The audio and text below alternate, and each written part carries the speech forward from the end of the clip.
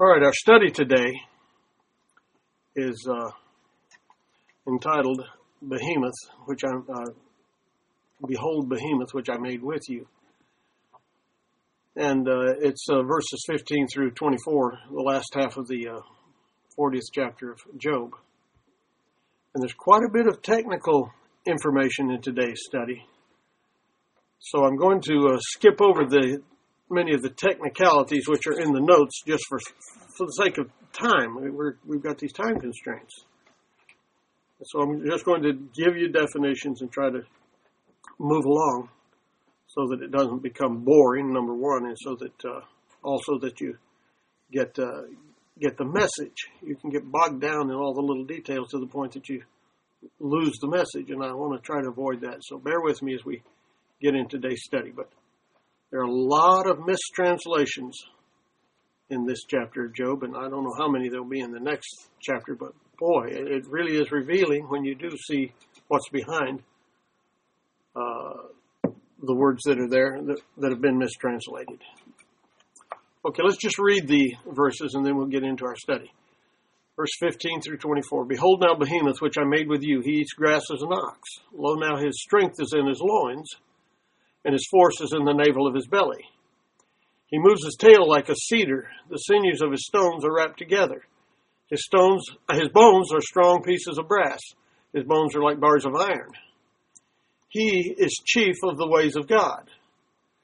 He that made him can make his sword to approach unto him. Surely the mountains bring him forth food, for all the beasts of the field play. He lies under the shady trees, in the covert of the reed and fens. The shady trees cover him with their shadow. The willows of the brook compass him. Behold, he drinks up a river and hastes not. He trusts he can draw up Jordan into his mouth. He takes it with his eyes. His nose pierces through snares. All right. Through Job, God has been showing us how futile it is to contend with our Maker. He's revealed to us that everything that happens, the good and the evil, are all his works. He tells us right here in this book of Job that it was his hand that made the crooked serpent for the very purpose of being a crooked serpent.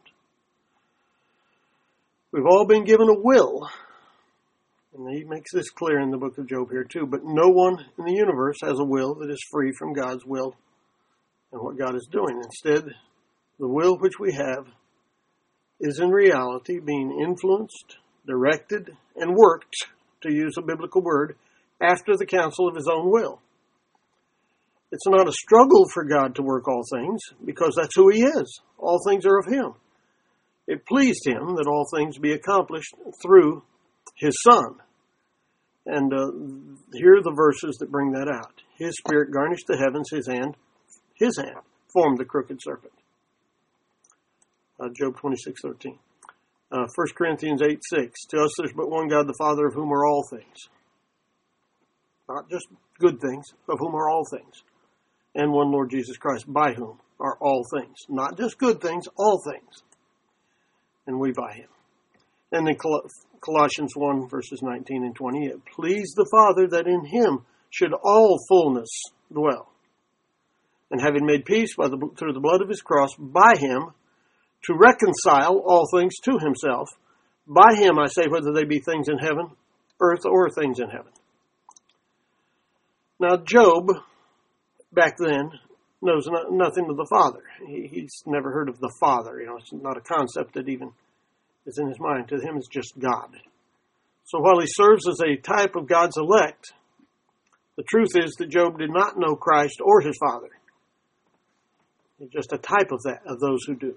But it happens that the Father's Christ, with whom he is dealing, is Christ himself. And it's Christ himself who now continues to grill Job. Verse 15. Behold now Behemoth, which I made with you. He eats grass as an ox. Now, here's Job, the Strong's definition for behemoth.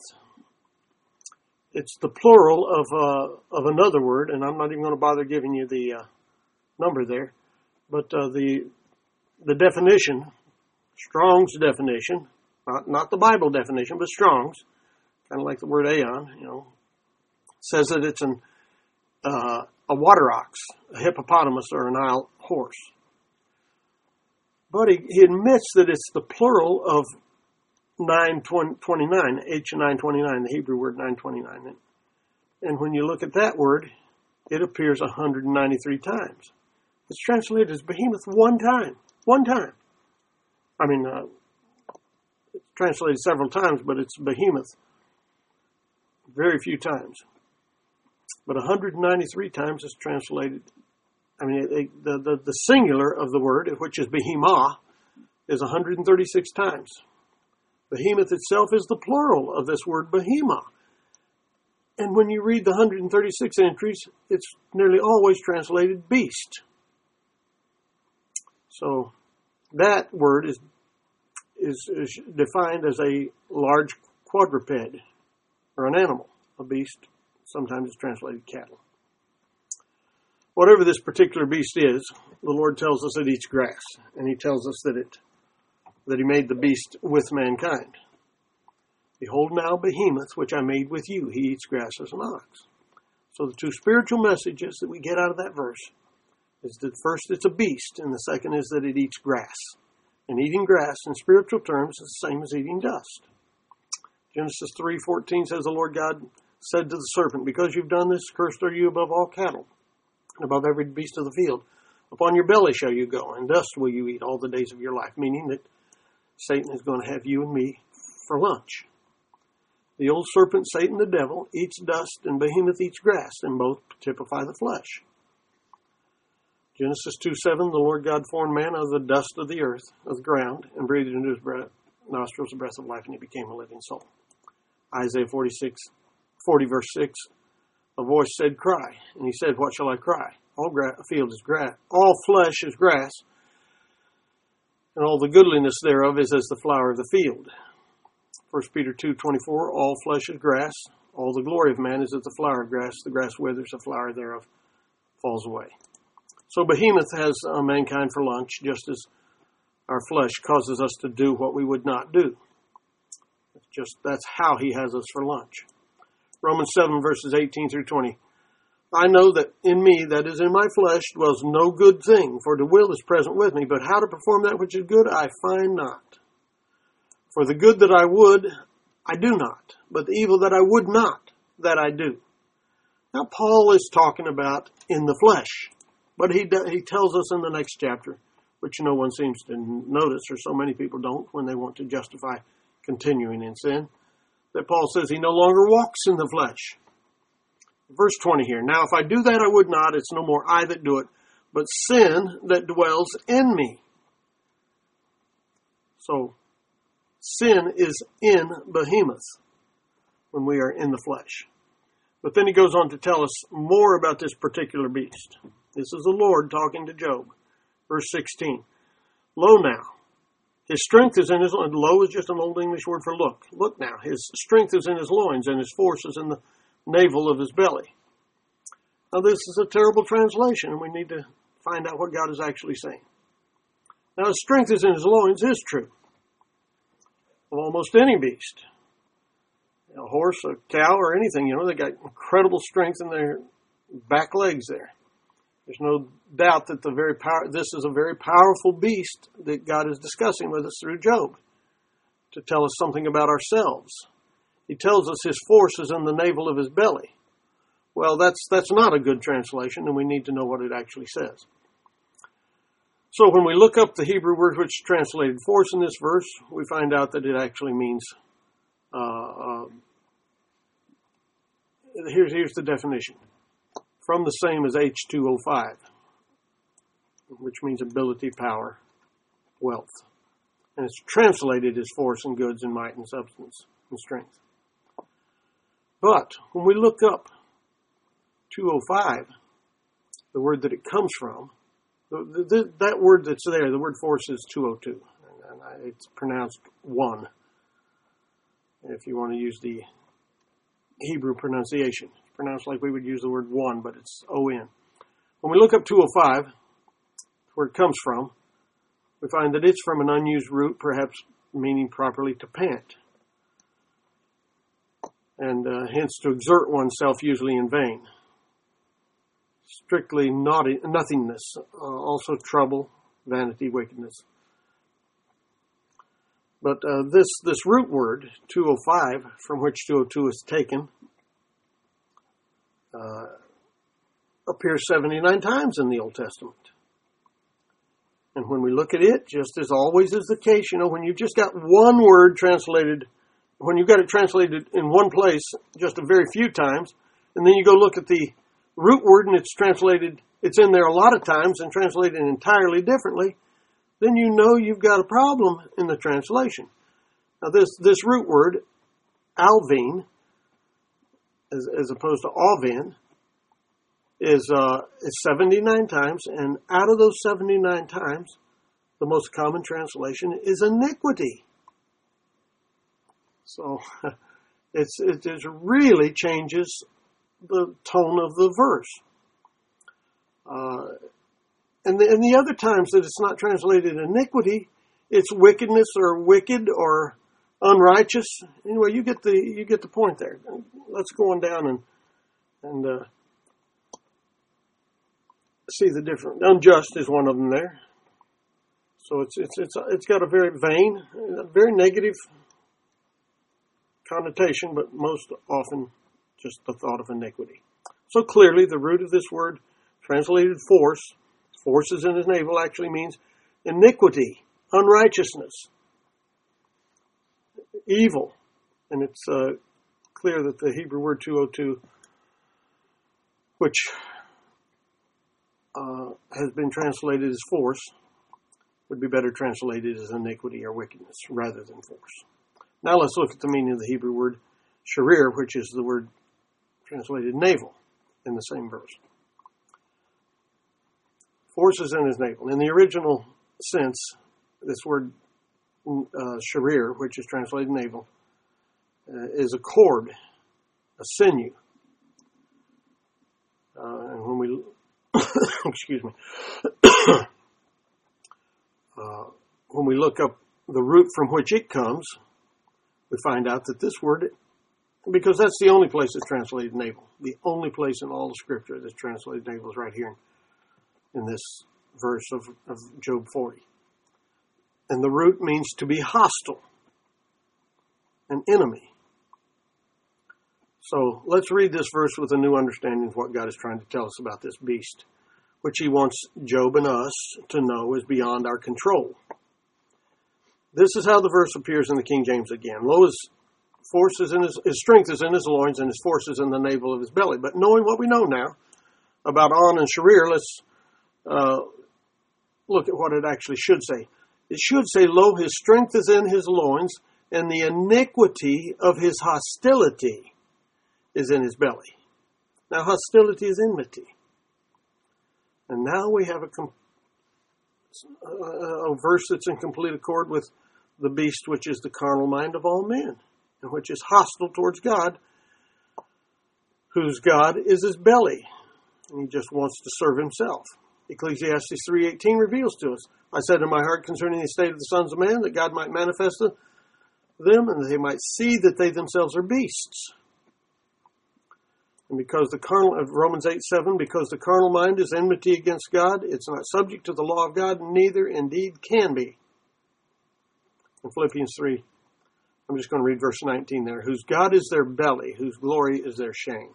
We glory in our own shame as Behemoth, which we all are in our own time. Now this is the same beast, which was the last greatest beast of Daniel 7. Same point being made.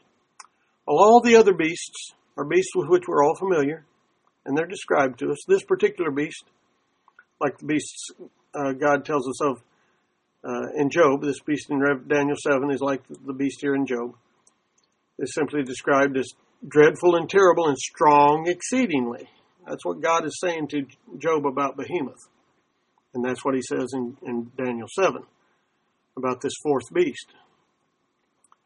So this beast, like all beasts, are revealed in Scripture to be the seed of the great red dragon, the old serpent, the devil, and the man of sin.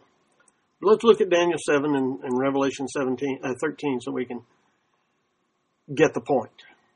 Daniel 7, verse 7. After this I saw in the night visions, and behold, a fourth beast, dreadful and terrible and strong exceedingly. And it had great iron teeth, and devoured and brake in pieces, and stamped the residue with the feet of it.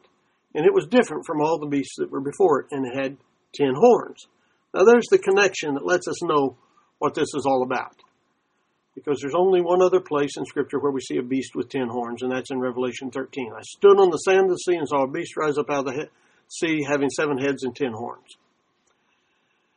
And upon his horns 10 crowns, and upon his heads the name of blasphemy. And this beast just happens to be just like the beasts of Revelation. Same beasts, only all in one beast. The beast that I saw was like a leopard. His feet was the feet of a bear. His mouth was the mouth of a lion. And the dragon, that's the fourth beast there that's not described back there, gave him his power and his seat and great authority. And I saw one of his heads, as it were, wounded to death. And his deadly wound was healed, and all the world wondered after the beast. And they worshipped the dragon, which gave power unto the beast, and they worshipped the beast, saying, Who is like the beast, who is able to make war with him? Now that verse right there is telling us that we, in effect, by worshiping ourselves, are worshiping the dragon. This beast is different from all the beasts that were before it in Daniel 7, simply because this beast has the same 10 horns as the composite beast of Revelation, which devoured all the beasts before it. In other words, Babylon, Persia, Greece, and Rome are all revealed to be the same one beast, our old first man Adam. Only he's here in his most powerful form, in his mature, ultimate blossom, so to speak. And there appeared, Revelation 12, verse 3, just to make the point of who this dragon is. There appeared another wonder in heaven, and behold, a great red dragon, having 7 heads and 10 horns and 7 crowns upon his heads. And then skipping down to verse 7, there was war in heaven. Michael and his angels fought against the dragon, and the dragon fought and his angels, and prevailed not, neither was their place found any more in heaven. And the great red dragon was cast out, that old serpent called the devil and Satan. Dragon, serpent, devil, Satan, all the same thing, which deceived the whole world.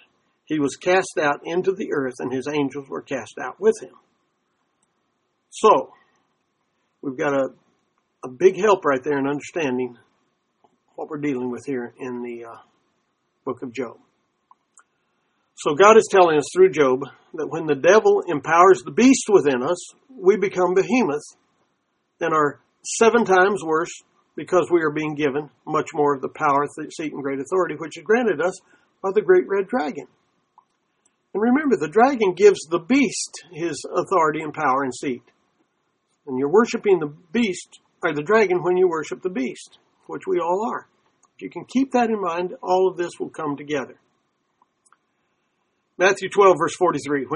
When the unclean spirit has gone out of a man, the unclean spirit, walks through dry places, seeking rest and finds none. Dry places is not where Behemoth wants to be. He wants to be in the marshy, wet areas. Then he says, I will return to my house from whence I came out, and when he comes, he finds it empty and swept and garnished. Then goes he and takes with him 7 other spirits, more wicked than himself, and they enter in and dwell there. And the last state of that man is worse than the first. Even so shall it be unto this wicked generation. This wicked generation is you and me in our time. The beast the Lord chose as an ultimate type of the beast of the dry land is one that was comfortable in the waters of the rivers and swamps of the earth, as well as the higher grounds. But this physical beast, I'm talking about, the physical type that we're being given here no longer exists in life. It's except in fossil form. And we can glean that from the very next verse. He moves his tail like a cedar, and the sinews of his bones are wrapped together. Now, first part of that verse is fine, the last part is terrible, but we'll get to that. Let's deal with the first part first. The commentators all try to convince us that this is either an elephant or a hippopotamus. Nobody's willing to acknowledge that the dinosaurs lived on Earth with man.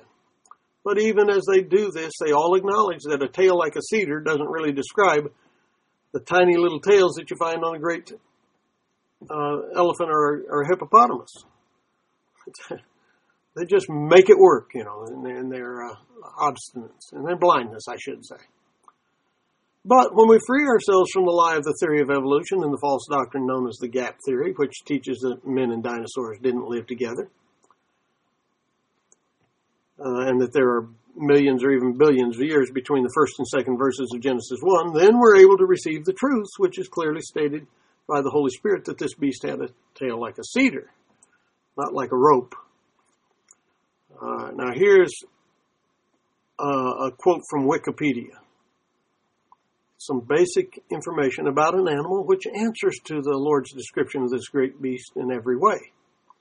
It's as far as is known by mankind, the largest and most powerful mammal to have ever been on dry land on the earth. And it's called Brachiosaurus. Here's what it says about it.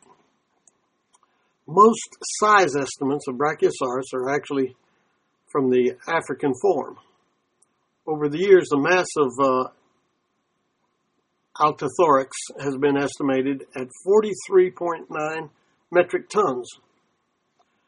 And that's 48.4 short tons, which, metric, of course, is for the rest of the world, and short tons is for the United States.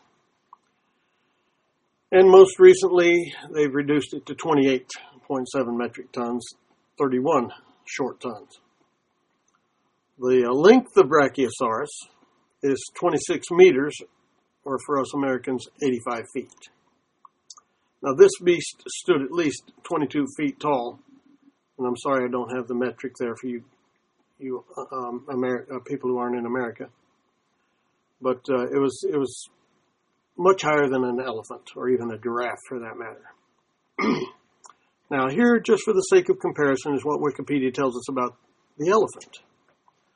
The African savanna or bush elephant is the largest living animal, weighing about 16,500 pounds, or 8 1/4 tons, standing 10 to 13 feet tall, which is 3 to 4 meters, at the shoulder.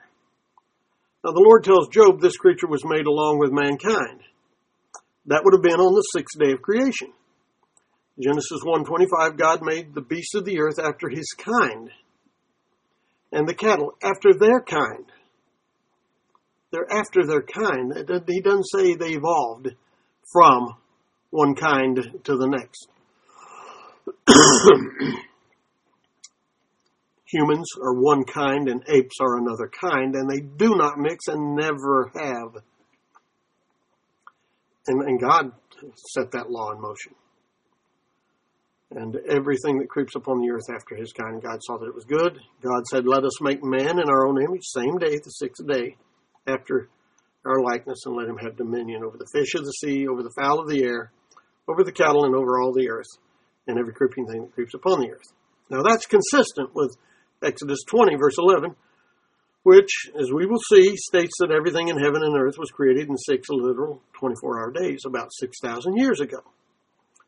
Now, I will take the time to deal with this false gap theory, simply because it's so universally accepted by the churches of Babylon. So let's just read Genesis 1, verses 1 and 2, where they claim this gap of millions or billions of years exists. Here's what it says. In the beginning, God created the heavens and the earth. And the earth was without form and void, and darkness was upon the face of the deep. And the Spirit of God moved upon the face of the water. Now, you read that without this false doctrine in mind, and it just sounds like God started out with a ball of mud and pushed the land up out of the water and, went about in 6 days to complete what he was doing, which is actually what happened. But it's argued by the evolutionists and the the effort to put theistic evolutionists that the word here translated should have been translated become. It's the Hebrew word haya. And it's also argued that the earth was initially created God just said, let everything be, and it just was pristine and perfect immediately, but just populated by dinosaurs with no humans around for millions and who knows billions of years before Satan rebelled against God, was cast down to the earth out of heaven in such a violent manner that the earth, which had been created to be inhabited by dinosaurs, as we'll see how they reason that, was completely destroyed and came to be without form and void. That's the argument. That's the theory. That's the doctrine. And it's based upon this verse right here, Isaiah 45:18. Thus saith the Lord that created the heavens and the earth, God himself that formed the earth and made it, he established it. He created it not in vain. Tohu. Same word translated without form in Genesis 1:2. He formed it to be inhabited. You know, you can create the earth not in tohu and take 7 days to do it without taking billions of years to do that. But anyway, let's just go along with their argument here for a minute. It's reasoned that since we are told in Isaiah 45:18 that he created it not in tohu, then there must of necessity be a long, undetermined period of time which transpired between verses 1 and 2. Now, what spiritual or physical lesson you and I are to glean from such an event, which supposedly took place before Adam was even created, is never mentioned, because, of course, there is no lesson to be learned from it. The truth is that this is all nothing but an insidious attempt by the adversary through many people to integrate and mix Scripture together with the godless theory of evolution.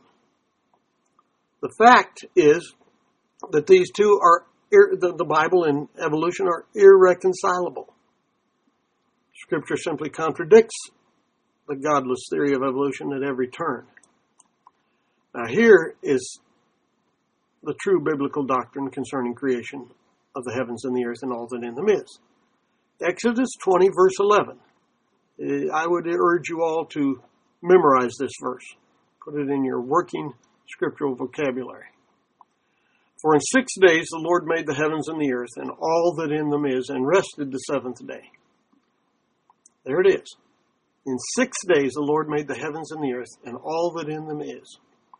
Now it could be reasoned that the word days in Exodus 20 verse 11, in 6 days, could be understood in the sense of the day of the Lord and not to be taken as 6 literal 24-hour days. But since the Holy Spirit has 6 times qualified each of those days as consisting of an evening and a morning, because it's qualified, we have no reason to believe that these 6 days are anything other than a literal 24-hour day. I'm just going to give you one instance, that says this after virtually every day, but we'll just read the 6th day. God saw everything that he had made, and behold, it was very good, and the evening and the morning were the 6th day. But he said the same thing after every day. He created something on that day, and it says the evening and the morning were the 1st, 2nd, 3rd, 4th, so on. So we add to this the fact that we're clearly told it was done suddenly, here in Isaiah 48:3. And that word suddenly is defined by Strong's as instantly. And we know that God did not need millions or even billions of years to evolve an egg without a hen. He simply spoke the mature hen into existence along with a mature rooster so the species could reproduce itself. Now here's just how quickly God himself describes the pace at which he created the earth and the heavens and the seas and all that in them is. Isaiah 48:31. It'd be nice if... Where's that other verse I just quoted out of Isaiah? Back up and let's look at it. That was Isaiah 48 too, wasn't it? Was it? No, 45. 45:18. Anyway, it's not that far apart. He says, I have declared the former things from the beginning, and they went forth out of my mouth. And I showed them. I did them suddenly, and they came to pass. That's the pace at which he says he did it. Now you look up that word suddenly, and the definition is instantly. Unless there be any doubt how this word is used in Scripture, I've got all the entries listed right here. It appears 25 times, and out of those 25 times, it's translated suddenly, 22. Sudden, singular, without not the adverb form, but the verb form 2 times, and straightway once. So it's not got the sense of taking very much time. Now here's just one verse which demonstrates the meaning and tone of this word. Joshua 11, verse 7. So Joshua came, and they're at war, and the enemy is fleeing. And it says, so Joshua came and all the people of war with him against them by the waters of Merom suddenly and fell upon them. Now, a military maneuver is carried out instantly so as to surprise the enemy. You don't wait for them to die out of natural causes over millions and billions of years. God did not need millions or billions of years to learn, as some people would have you believe, to learn the source of how to speak creation into existence in 6 literal days. I mean, he just spoke it, and it happened. He doesn't need to learn anything. He just says it. God himself is the source of all wisdom and knowledge. He doesn't need to consult anybody. He doesn't need to take time to figure things out. He is the things he's making that we figure out. He doesn't consult with anybody or learn anything. That's the very point he's making to us through this account and this experience of Job. And I'm going to read it again. In 6 days the Lord made the heavens and the earth and all that in them is. And in Isaiah 48:3, I have declared the former things from the beginning. They went forth out of my mouth. I showed them. I did them suddenly, and they came to pass.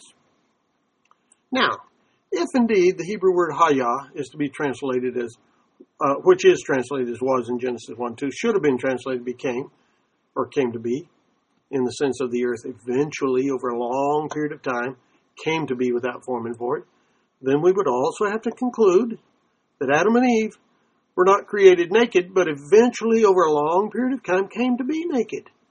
Because of this verse in the very next chapter, where we see the same word hayah is used again. Genesis 2:25. And they were, the Hebrew word there is hayah, both naked, the man and his wife, and were not ashamed. Now here's Strong's definition of the word hayah. This is going to be very revealing. It simply means to exist. And, it is used in the sense of becoming or coming to pass, but it just means exist. That's the meaning of it.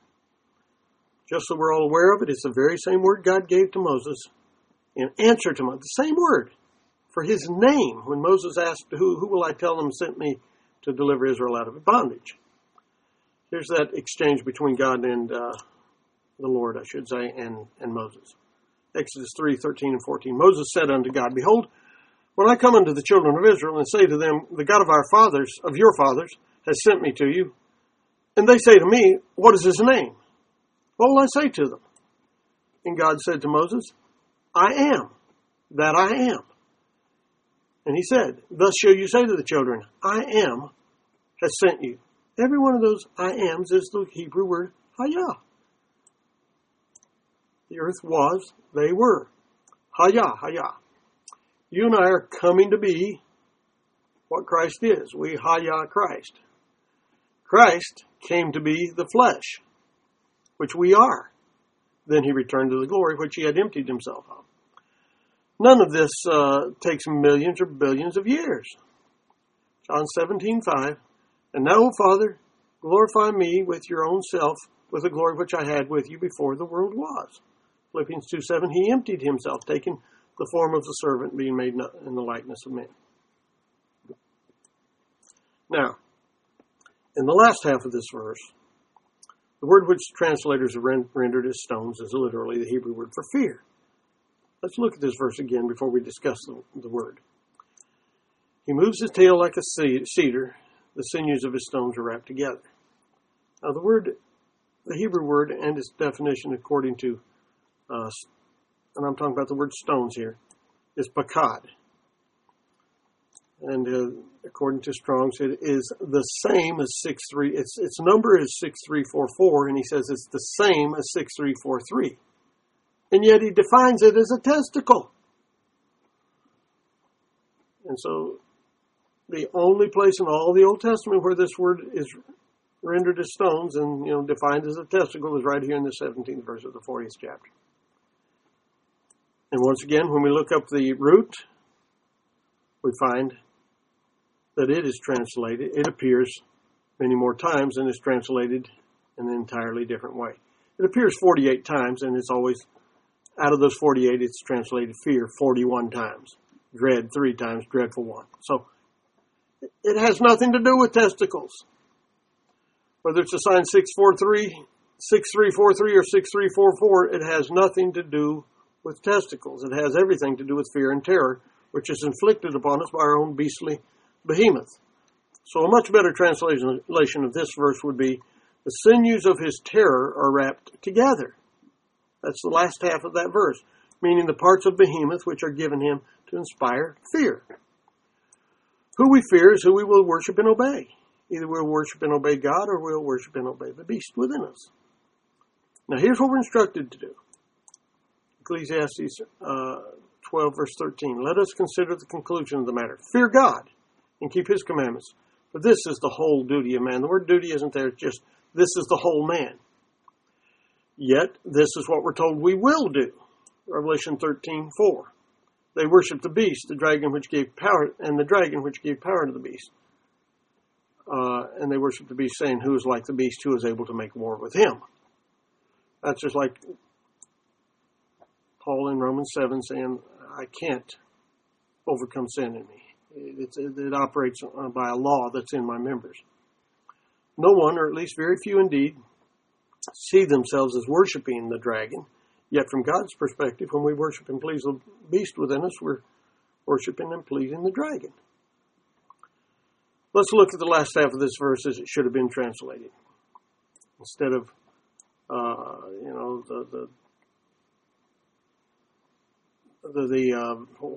was it worded? Stones. The stones of his. Go back up just, yeah. Let me read it like it was, so you'll get the contrast here. Stones are wrapped together. Yeah, the sinews of his stones are wrapped together. Now let's go back down and read it how it should be. The sinews of his terror are wrapped together. Now that is the proper way that verse should have been. If we just take the root word, the way it appears everywhere but this one place for both of those words, the sinews of his terror are wrapped together. Now remember, this means parts of Behemoth which are given him to inspire terror. Self-worship is a great and powerful beast which is common to all flesh. And it is wrapped around us to the point of inspiring terror and choking out the life of the Spirit within all of us. So when we see the Hebrew word translated wrapped here in Job 40 verse 17, and we see it translated as wreathed in the only other place where we'll find this word in the Old Testament, we get a much clearer understanding of the point the Lord is making when he tells us the sinews of his terrors are wrapped together. Here's where the word wrapped appears.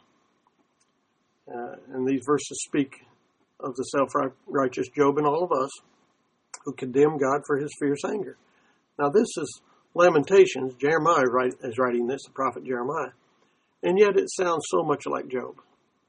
He says in Lamentation 1, verses 12 through 14, is it nothing to you, all you that pass by? Behold and see if there be any sorrow like my sorrow. Doesn't that sound like Job?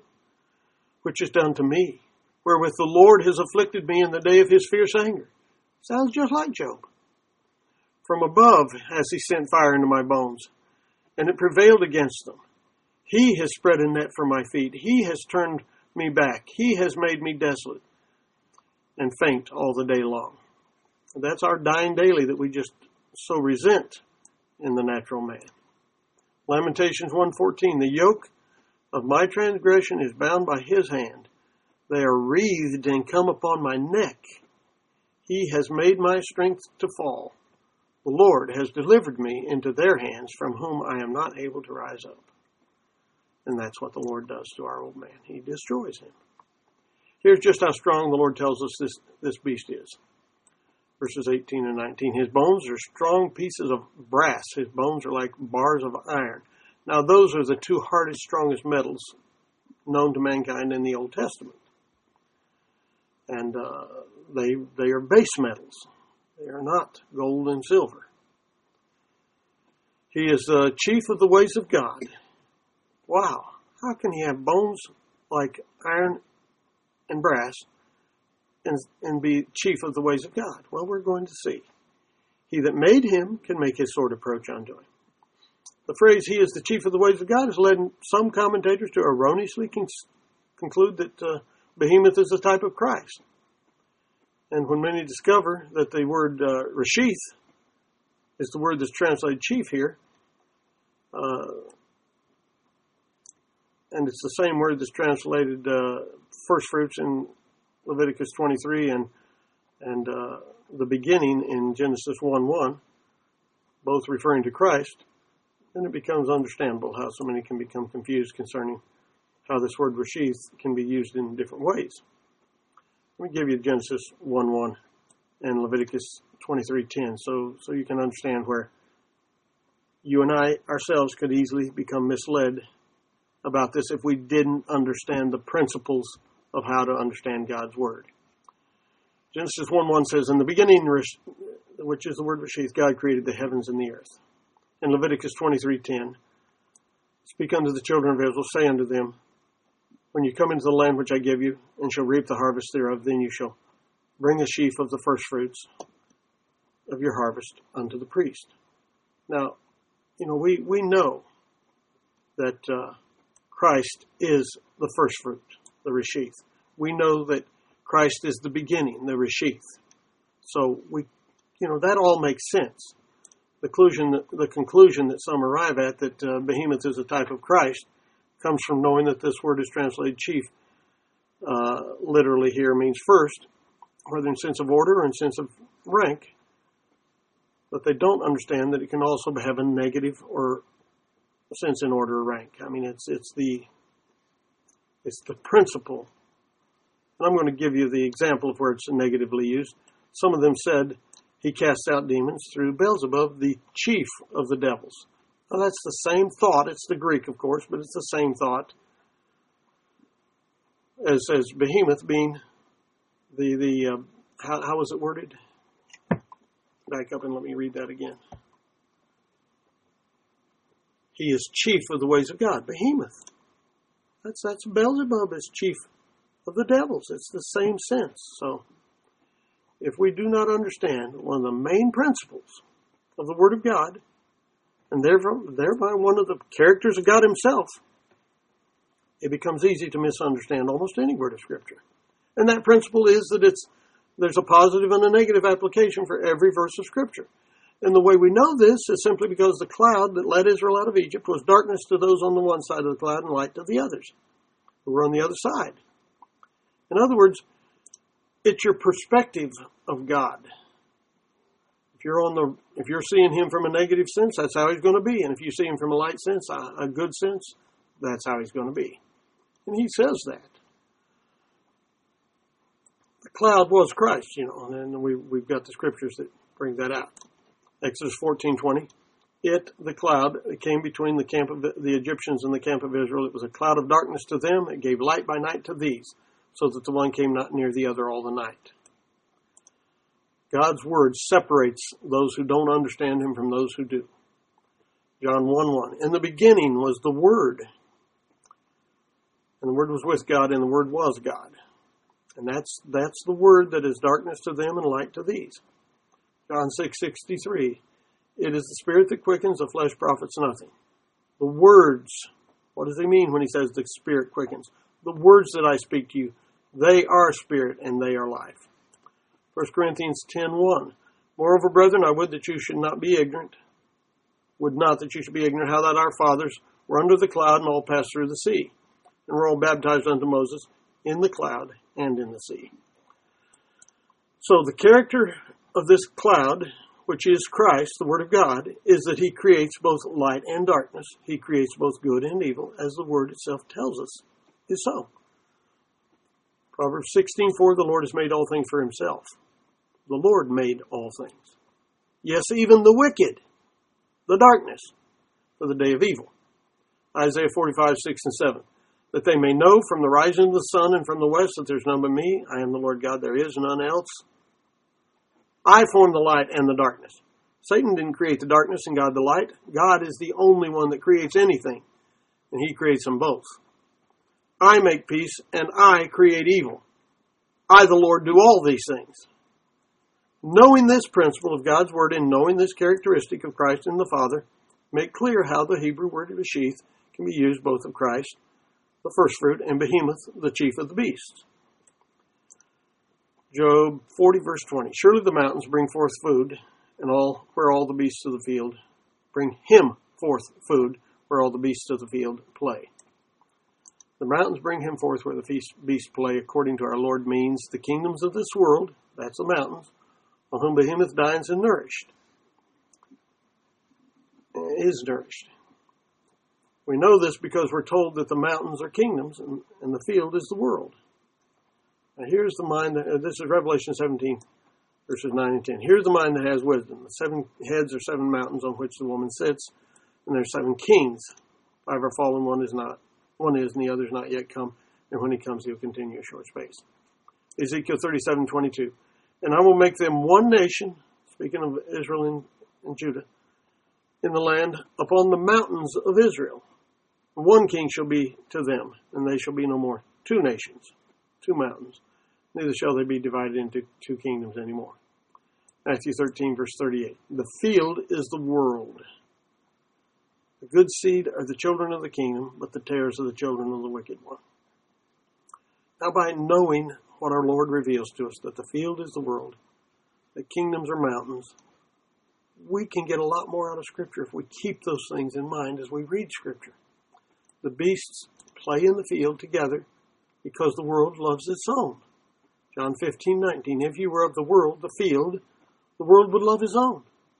But because you're not of the world, but I have chosen you out of the world, therefore the world hates you. And you can't play in the field with the beasts. Job 40, verse 21 and 22. He lies under the shady trees in the covert of the reed and the fens. The shady trees cover him with their shadow, and the willows of the brook compass him about. Now this is where we are as Job at the beginning of our experience, while we have our hedge about us. And we're being blessed in the work of our hands and becoming rich and graced with goods and having need of nothing. That's him lying under the shady trees in the covert of the reed, and the shady trees covering with their shadow, and the willows of the brook compass him about. Just sounds so good. And it is good for us as a beast. It's not good for our new man, but it's good for our old man. He loves it. Look at this. Job 1, 9 and 10. Satan said to the Lord, does Job fear God for naught? You've made a hedge about him and about his house and about all that he has on every side. You have blessed the work of his hands, and his substance is increased in the land. God doesn't deny that he creates good and evil. He's the one that says he does that, but he labels it as the evil that it is. Revelation 3:17, because you said, I am rich and increased with goods and have need of nothing, and know not that you are wretched and miserable, poor and blind and naked. But God takes the credit for that too. He works all things. Behemoth, being at home in the water, symbolizes the flesh. Being at home us being at home in the flesh. Notice how much the king of Egypt and the Assyrian have in common with Behemoth. This is revealed to us in Ezekiel 31. Verses 2 through 7. Son of man, speak unto Pharaoh, king of Egypt, and to his multitude. Whom are you like in your greatness? Behold, the Assyrian was like a cedar in Lebanon with fair branches. He's saying these 2 kings are alike. With a shadowing shroud, just like Behemoth there loves it. Of a high stature. And his top was among the thick boughs. The waters made him great. Behemoth loves to be in the waters. The deep set him up on high, and her rivers running about his plants, and sent out her little rivers unto all the trees of the field. The field is the world. Therefore his height was exalted above all the trees of the field, the world. His boughs were multiplied. His branches became long because of the multitude of waters when he shot forth.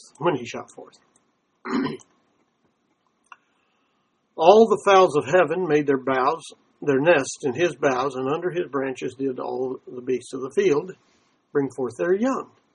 and under his shadow dwelt all the great nations.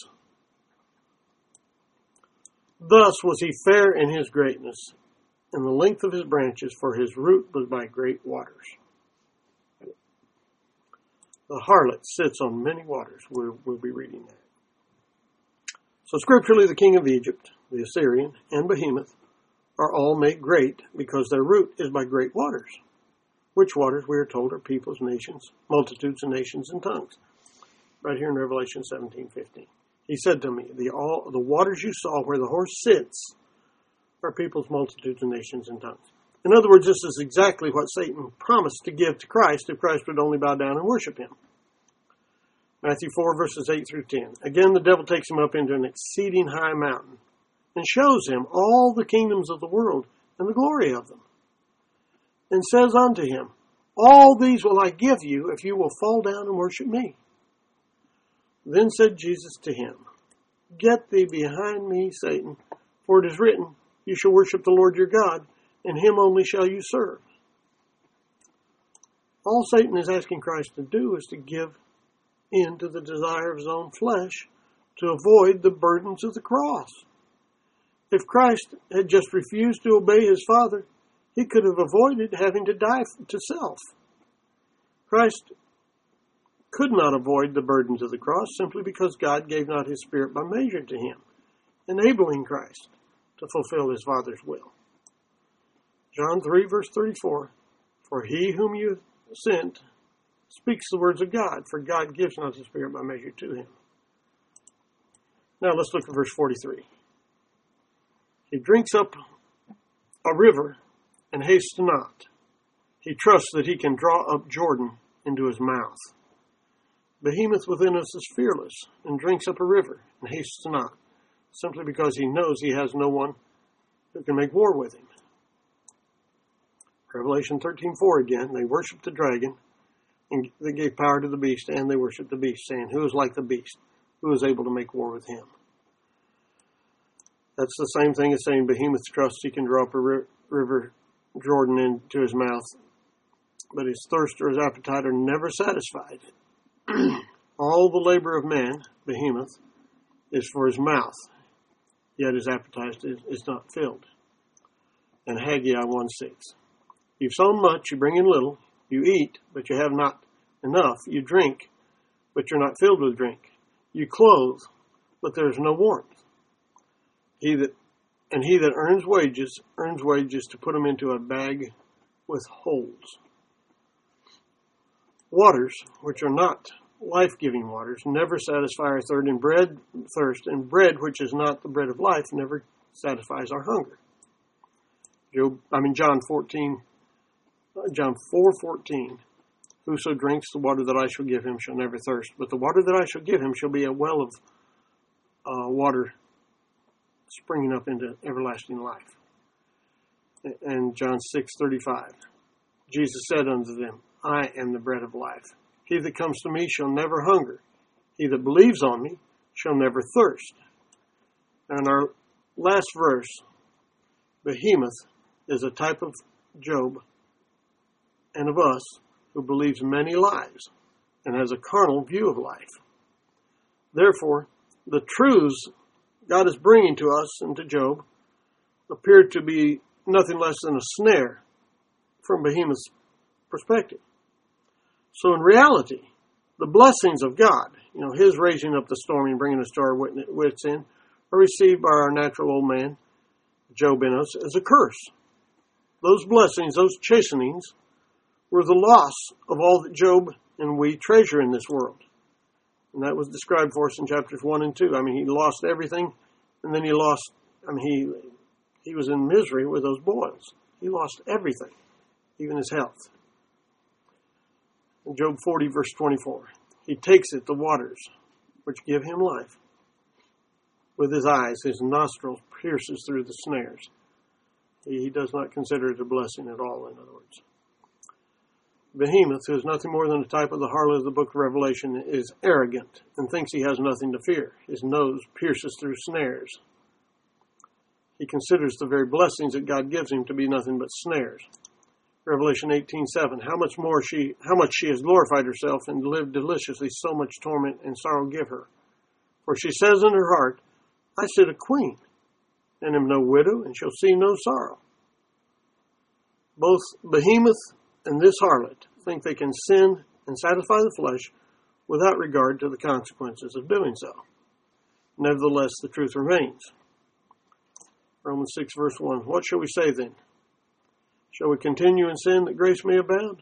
God forbid. How shall we that are dead to sin live any longer therein? In Galatians 6:7. Be not deceived. God is not mocked. For whatever a man sows, that shall he also reap. So that's our lesson on Behemoth. And next week, Lord willing, we'll be admonished by the Lord concerning another dreadful beast which is beyond our control. And this beast is not a beast which we find on dry land. This beast is called Leviathan, and he lives in the waters of the sea.